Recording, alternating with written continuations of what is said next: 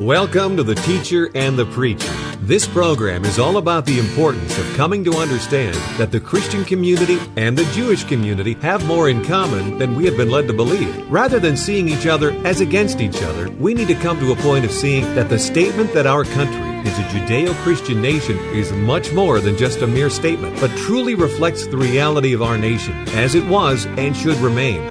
Every week there will be an interesting dialogue about the issues that have divided Jews and Christians and how we can move in bridging the gaps and see that by talking about the issues, we can better move in the direction of having more unity. Unity that will heal and help bring together a nation that is under attack by the forces of atheism, secularism, and a breakdown of family values. Join us now for a discussion between the teacher and the preacher.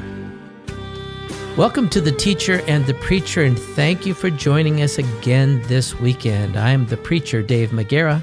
And I'm the teacher, Harold Berman.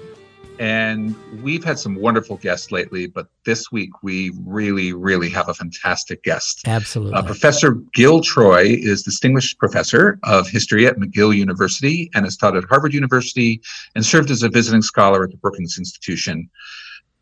Gil is a preeminent authority on U.S. presidential politics and has authored over a dozen books and articles also for the New York Times, the New Republic, and many other major media outlets. Professor Troy also is a prominent Zionist activist. He has been a research fellow at the Shalom Hartman Center in Jerusalem and helped found the center's Engaging Israel program.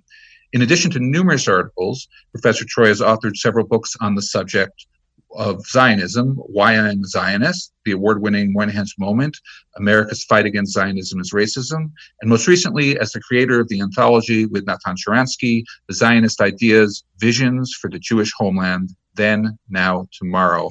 So Gil, welcome to The Teacher and the Preacher. Thank you very much. I'm looking forward to teaching and preaching with you. I love that. or being taught and preached out. We'll see which one happens.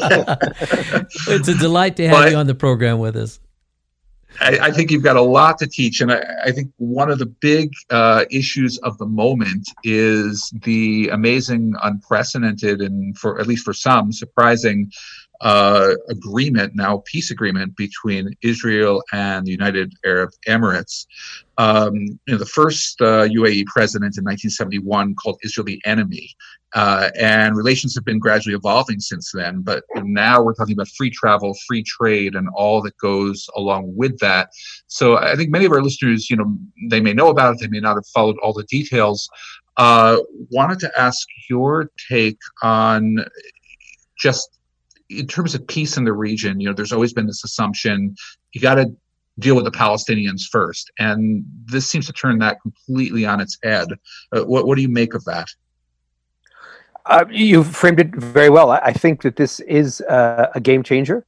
I think that especially American peacemakers and European peacemakers have been so addicted to the Palestinian problem and the Palestinian narrative for so long that they've given the Palestinians a power that they don't deserve. And I think if the Palestinians had taken more responsibility over the years, they would already have a state, but instead partially fed by the Europeans, and particularly fed, of course, by the UN, the Palestinians have felt, well, the more radical we are, the more demands we make, the better off we get. But all they get is a stack of resolutions, but a resolution that really will bring them closer to solving the problem. And all of a sudden now, we have a situation where the Arab League, which was usually this bloc of 21 states opposed to the small, fledgling Jewish state, Israel, is now having some fissures, having some divisions, and in a constructive way. And I think that anyone who understands the Middle East is seeing that this is partially due to a certain confluence of interest between the UAE, the United Arab Emirates, and Israel, and partially due to the fact that one of the oldest lessons in the good book is the enemy of my enemy is my friend. And we have to say that a lot of this has to do with Iran. And unfortunately, there are some American policymakers who have a blind spot when it comes to Iran, and others who understand it. And if we want to get a little politically incorrect, we can say that this shift is due to two presidents. One, Donald Trump has actually recognized how dangerous Iran is and has put tremendous pressure on him, on Iran and on the mullahs. And Barack Obama partially because of his blind spot vis-a-vis Iran and his unwillingness to really put enough pressure on. He'd started putting pressure, and then his need for a deal over the nuclear situation was so great that I think that he didn't push his negotiating advantage and the power advantage of the United States. But what that did was it terrified the UAE, it terrified the Egyptians, it terrified the Saudi Arabians, and that helped cement the alliance with Israel. And so you can thank Donald Trump, but you can also thank Barack Obama. Yeah. That's an interesting way of putting it. So what do you think created that blind spot? Because, I mean, certainly Bibi Netanyahu was, to say he was outspoken about the Iran deal would be a bit of an understatement. But at the same time, Saudi Arabia, United Arab Emirates, they weren't exactly silent either to the Obama administration and the U.S. in terms of their feelings. So I think there were three things going on in terms of that blind spot. First of all, let's go back to Bill Clinton, and let's go back to the Oslo peace process. And the Oslo peace process kind of cemented this assumption and this formula that the way to get peace in the Middle East, and first of all, there's also this notion that somehow the key, the one issue, the one big problem in the Middle East is the Palestinian issue. And the key to that is putting enough pressure on Israel to give back enough territory so the Palestinians will be quote unquote satisfied. The problem with that is that it misses the fact that, and this I'm quoting my co-author in my latest book, Never Alone, Natan Sharansky, is that the Palestinian political culture is a culture of dictatorship. It's a culture of seeking enemies. And why would you give up that delicious enemy called the Jewish people, the Zionist entity, Israel? And until there's a civil society among the Palestinians, until there's a democratization process among the Palestinians, it will be very difficult to achieve the progress that Bill Clinton and then Barack Obama dreamed about. So first, Barack Obama inherits from Bill Clinton the set of policy assumptions that that it's all about the Palestinians. And then Obama changes a fundamental thing, which is that Bill Clinton understood that Israelis are more likely to make concessions vis-a-vis the Palestinians when they get love. And Barack Obama decided, no, that the Israelis actually needed tough love. And in fact, when Israelis get tough love and the Palestinians get love, very little is accomplished because the Palestinians start making more and more demands. So the key, in fact, is the opposite. The key is to give the Palestinians some tough love and the Israelis love because the Israelis then feel a little bit comfortable. They feel the United States and other major powers are behind them, and then they're more likely to make concessions because it's a very, very small country with many, many enemies. The Palestinians have to stop being coddled by the United Nations and the Europeans and some forces in America and start realizing, hey, if we really want to stay, we need this democratization process, but we need to start compromising. And then the third dimension was this, that there are all these changes occurring in the Muslim world. There are all these divisions. We tended to see things through this prism of Israel, Palestine, or Israel versus Arabs, when actually, in many ways, it's a religious conflict of Sunnis and Shi'is. And Barack Obama came into office. In fact, he ran in 2008 on a platform promising to reach out to the Iranians, promising to stop using American power in a way that, in his conception, bullied Iranians and bullied others, and instead try to have some kind of peace accord with them over the nuclear, over their rush to go nuclear. And that became a kind of obsession within the Obama administration, and there was a constant rush to stop the Iranian rush to the nuclear to nuclear power by focusing on some kind of deal. And I repeatedly said at the time, all we needed John Kerry and Barack Obama to do was metaphorically throw over the table at one point, have a temper tantrum, march away from the table, and two things would have happened. One is that Kerry, who was Obama's Secretary of State for a large chunk of the Obama administration, and Obama would have become much more popular with Americans who would have said, okay, they're negotiating in an intelligent way. And secondly, they would have gotten a better deal from the Iranians because the Iranians were struggling financially. They were struggling under a series of sanctions that Obama had put in initially when Hillary Clinton was Secretary of State. And the failure to do that was part of this blind spot and this rush to get that deal, the JCPOA. And so all those things together created a situation where when Donald Trump came into office, partially because Trump wanted to say, hey, anything Obama does, I do the opposite, and partially because I think Trump did have a certain understanding of the centrality of Iran as a negative force, as a master manipulator, as the great villain of the Middle East. It was time to change tactics, and I'm happy to say that in this particular case, Trump's shift has indeed resulted in a peace treaty and the start of a peace treaty and an agreement with the United Arab Emirates. And it's very interesting because there are so many people who are unwilling to even give Trump credit on that. You want to criticize Trump on 12 other things, go ahead. But you actually buy credibility if you can also say, hey, hats off on this one. That's number one. Number two, this obsession with the Palestinians means that people can't say, wait a minute, more peace is better than less peace. One less enemy is better than more enemies. Why can't we, no matter where you stand on the Palestinian issue, at least celebrate this step toward peace? Peace is like this is like goodness. The more there is in the world, the better the world is. And the inability of so many ideologues to at least say, wow, this is a step forward, and to say thank you is very troubling, and it reflects the ugliness of our times, I'm sorry to say. Yeah. Well, so that's something that I've seen that I've really marveled at. There are many in the what's called the peace camp who have either been silent or else dismissive. And this is peace, but it's not a peace that involves evacuation of settlements and creation of a Palestinian state. So it's like, well, they're not interested in it. So what kind of peace camp is that? Right? There's this falsity. And it starts with a movement in Israel in the 1970s called Peace Now. And Peace Now was in favor of, indeed, as you say, withdrawing from territory, giving away settlements. And all of a sudden, they kind of got a monopoly on that delicious word, that wonderful word, peace. And what's the opposite? The war camp? What's the opposite? Do you really believe that people who think that they're putting pressure on the Palestinians, like Natan Sharansky did, to democratize, or people who are distrustful of the Palestinians because Yasser Arafat in 2000 and 2001 and 2002, 2003 led his people away from negotiation and back toward the most evil kind of terrorism? These people are in favor of war, or these people have a different calculus of how to achieve peace or what peace means. So we see the great lie behind the rhetoric, and then it's made worse by the fact that, right now we just had some progress toward peace, and the so-called peace camp can't even say, some progress.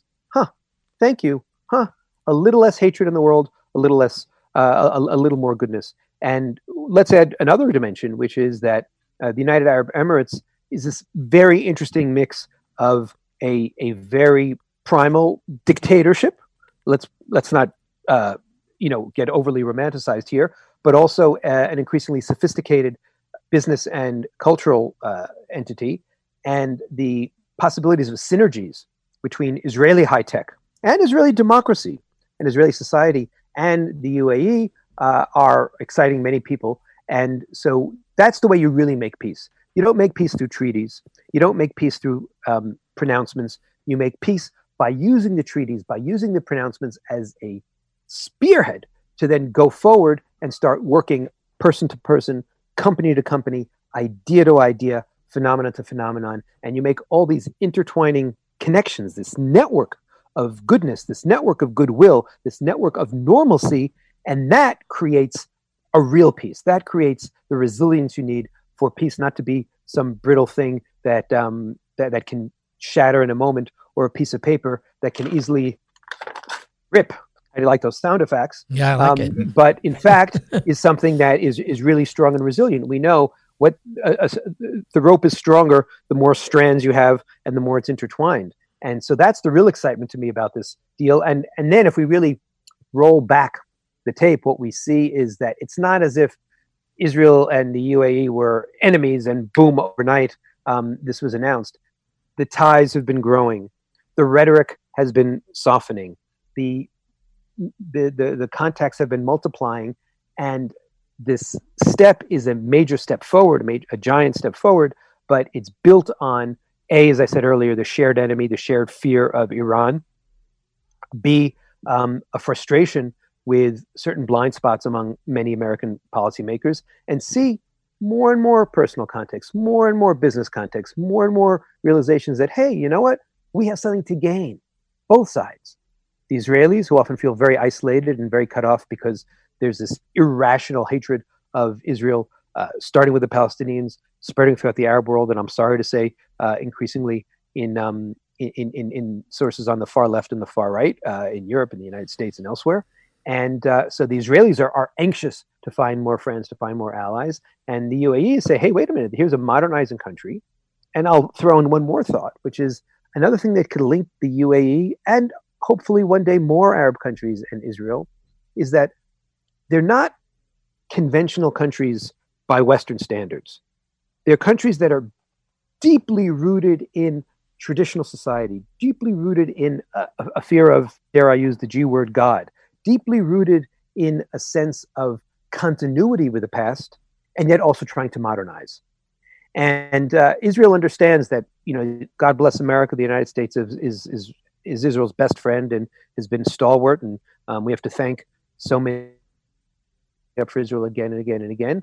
But there also is a certain kind of conversation that Israel can have with India, with Japan, with China, and ironically enough, with many of its Arab neighbors, about how do you create what Theodor Herzl, the founder of Zionism, called an Alt Neuland, an old new land.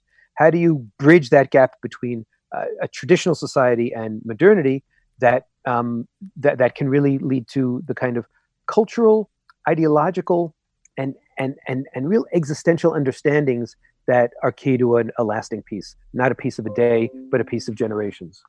So, Gil, is there any connection to the timing of this whole thing? I mean, here the focus was on, the sovereignty of Israel over Judea, Samaria, and then all of a sudden it seems like that's put on hold, and this trumps that or takes and turns the attention in a whole different direction. Timing. Yes. Benjamin Netanyahu had kind of boxed himself into a corner over the whole question of sovereignty, of what's also called in the popular media annexation, because even the right in Israel wasn't fully happy with the deal that seemed to be potentially cooking, because they were afraid that it would also involve too many concessions to the Palestinians. So he was suffering from his right flank.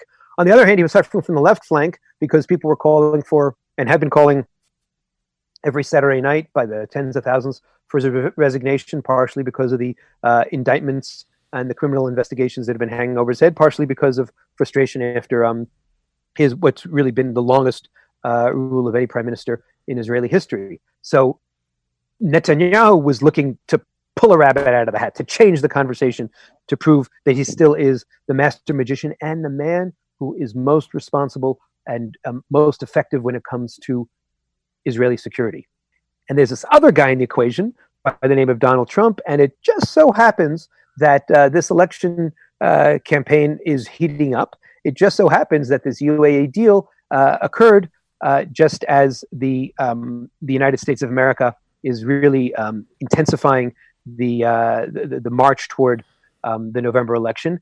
And so it was really like a win-win-win. It was a win for Bibi in his fight with the left, a win for Bibi in his fight with the right, and a win for Donald Trump.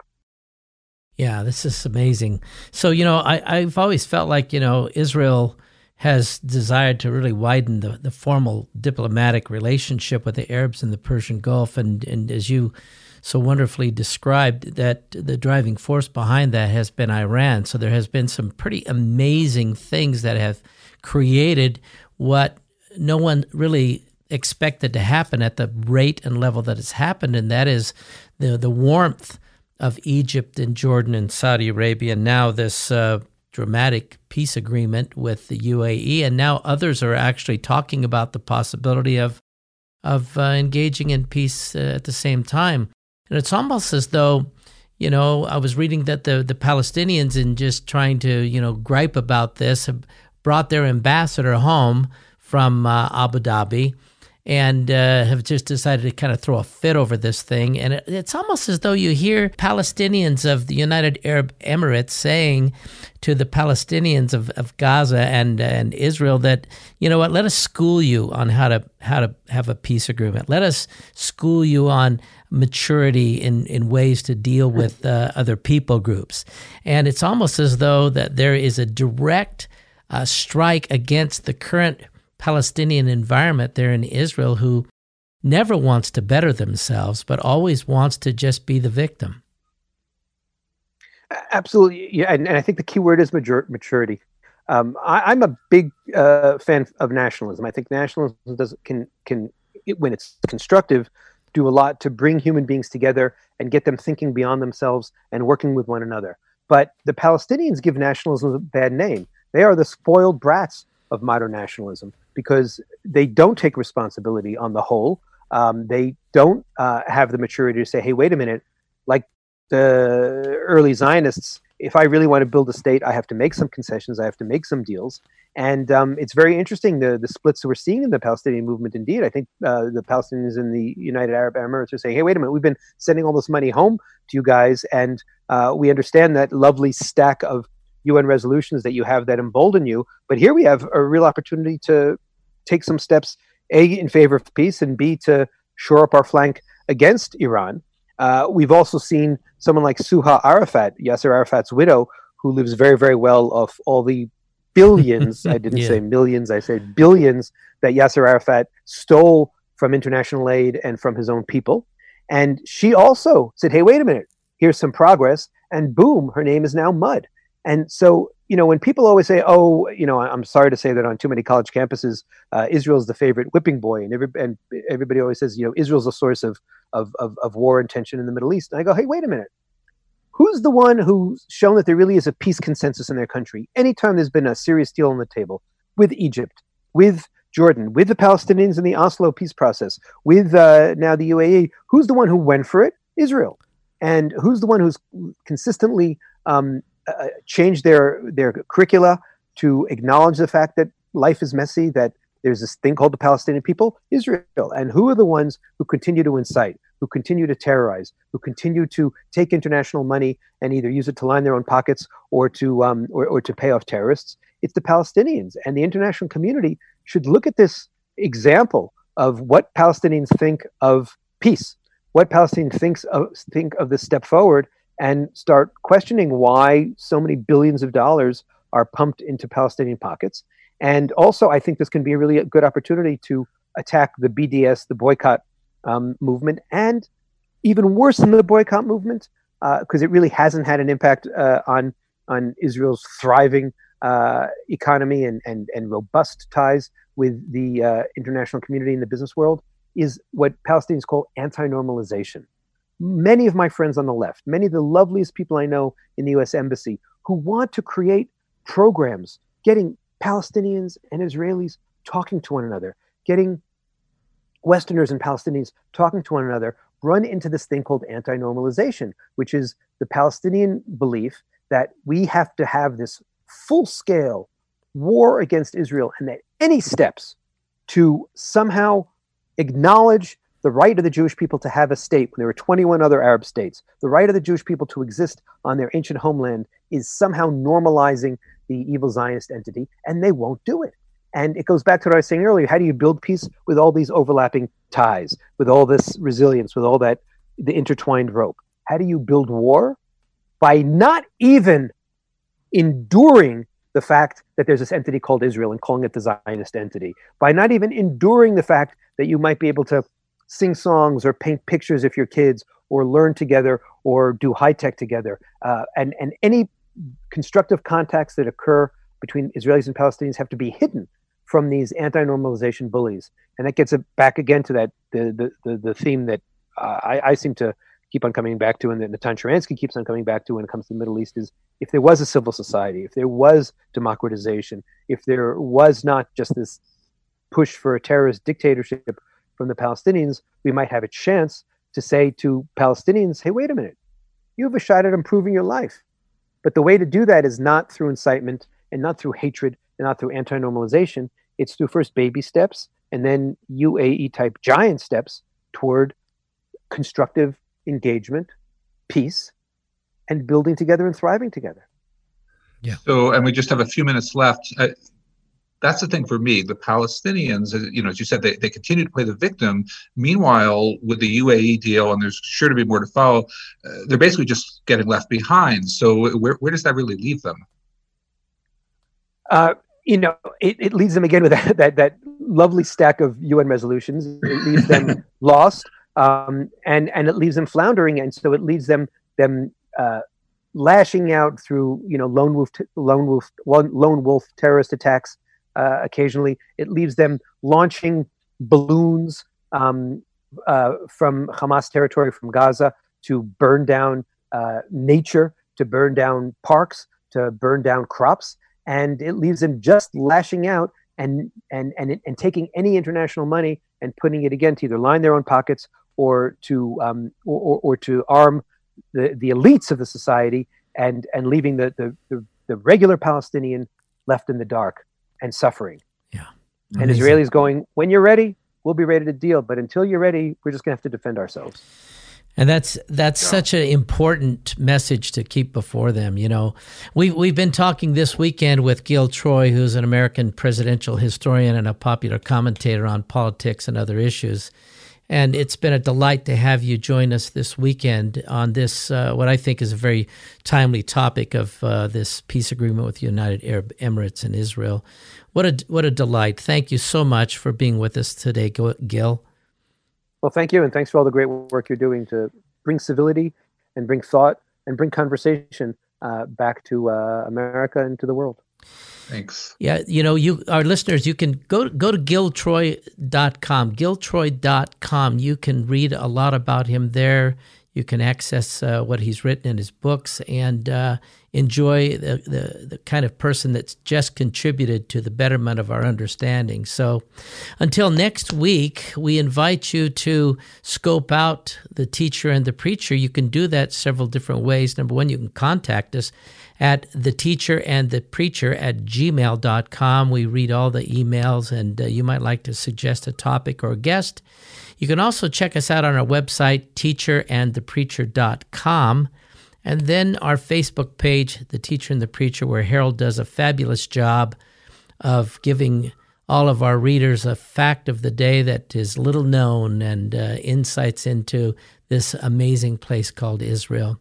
We always enjoy having special guests and covering a lot of topics. You can see all of those listed at our website in the archived programs, teacherandthepreacher.com. So until next week, may the God of Israel, who never slumbers or sleeps, may he watch over Israel and all of our Jewish friends, and may that same God bless America. Amen. Amen. Thank you.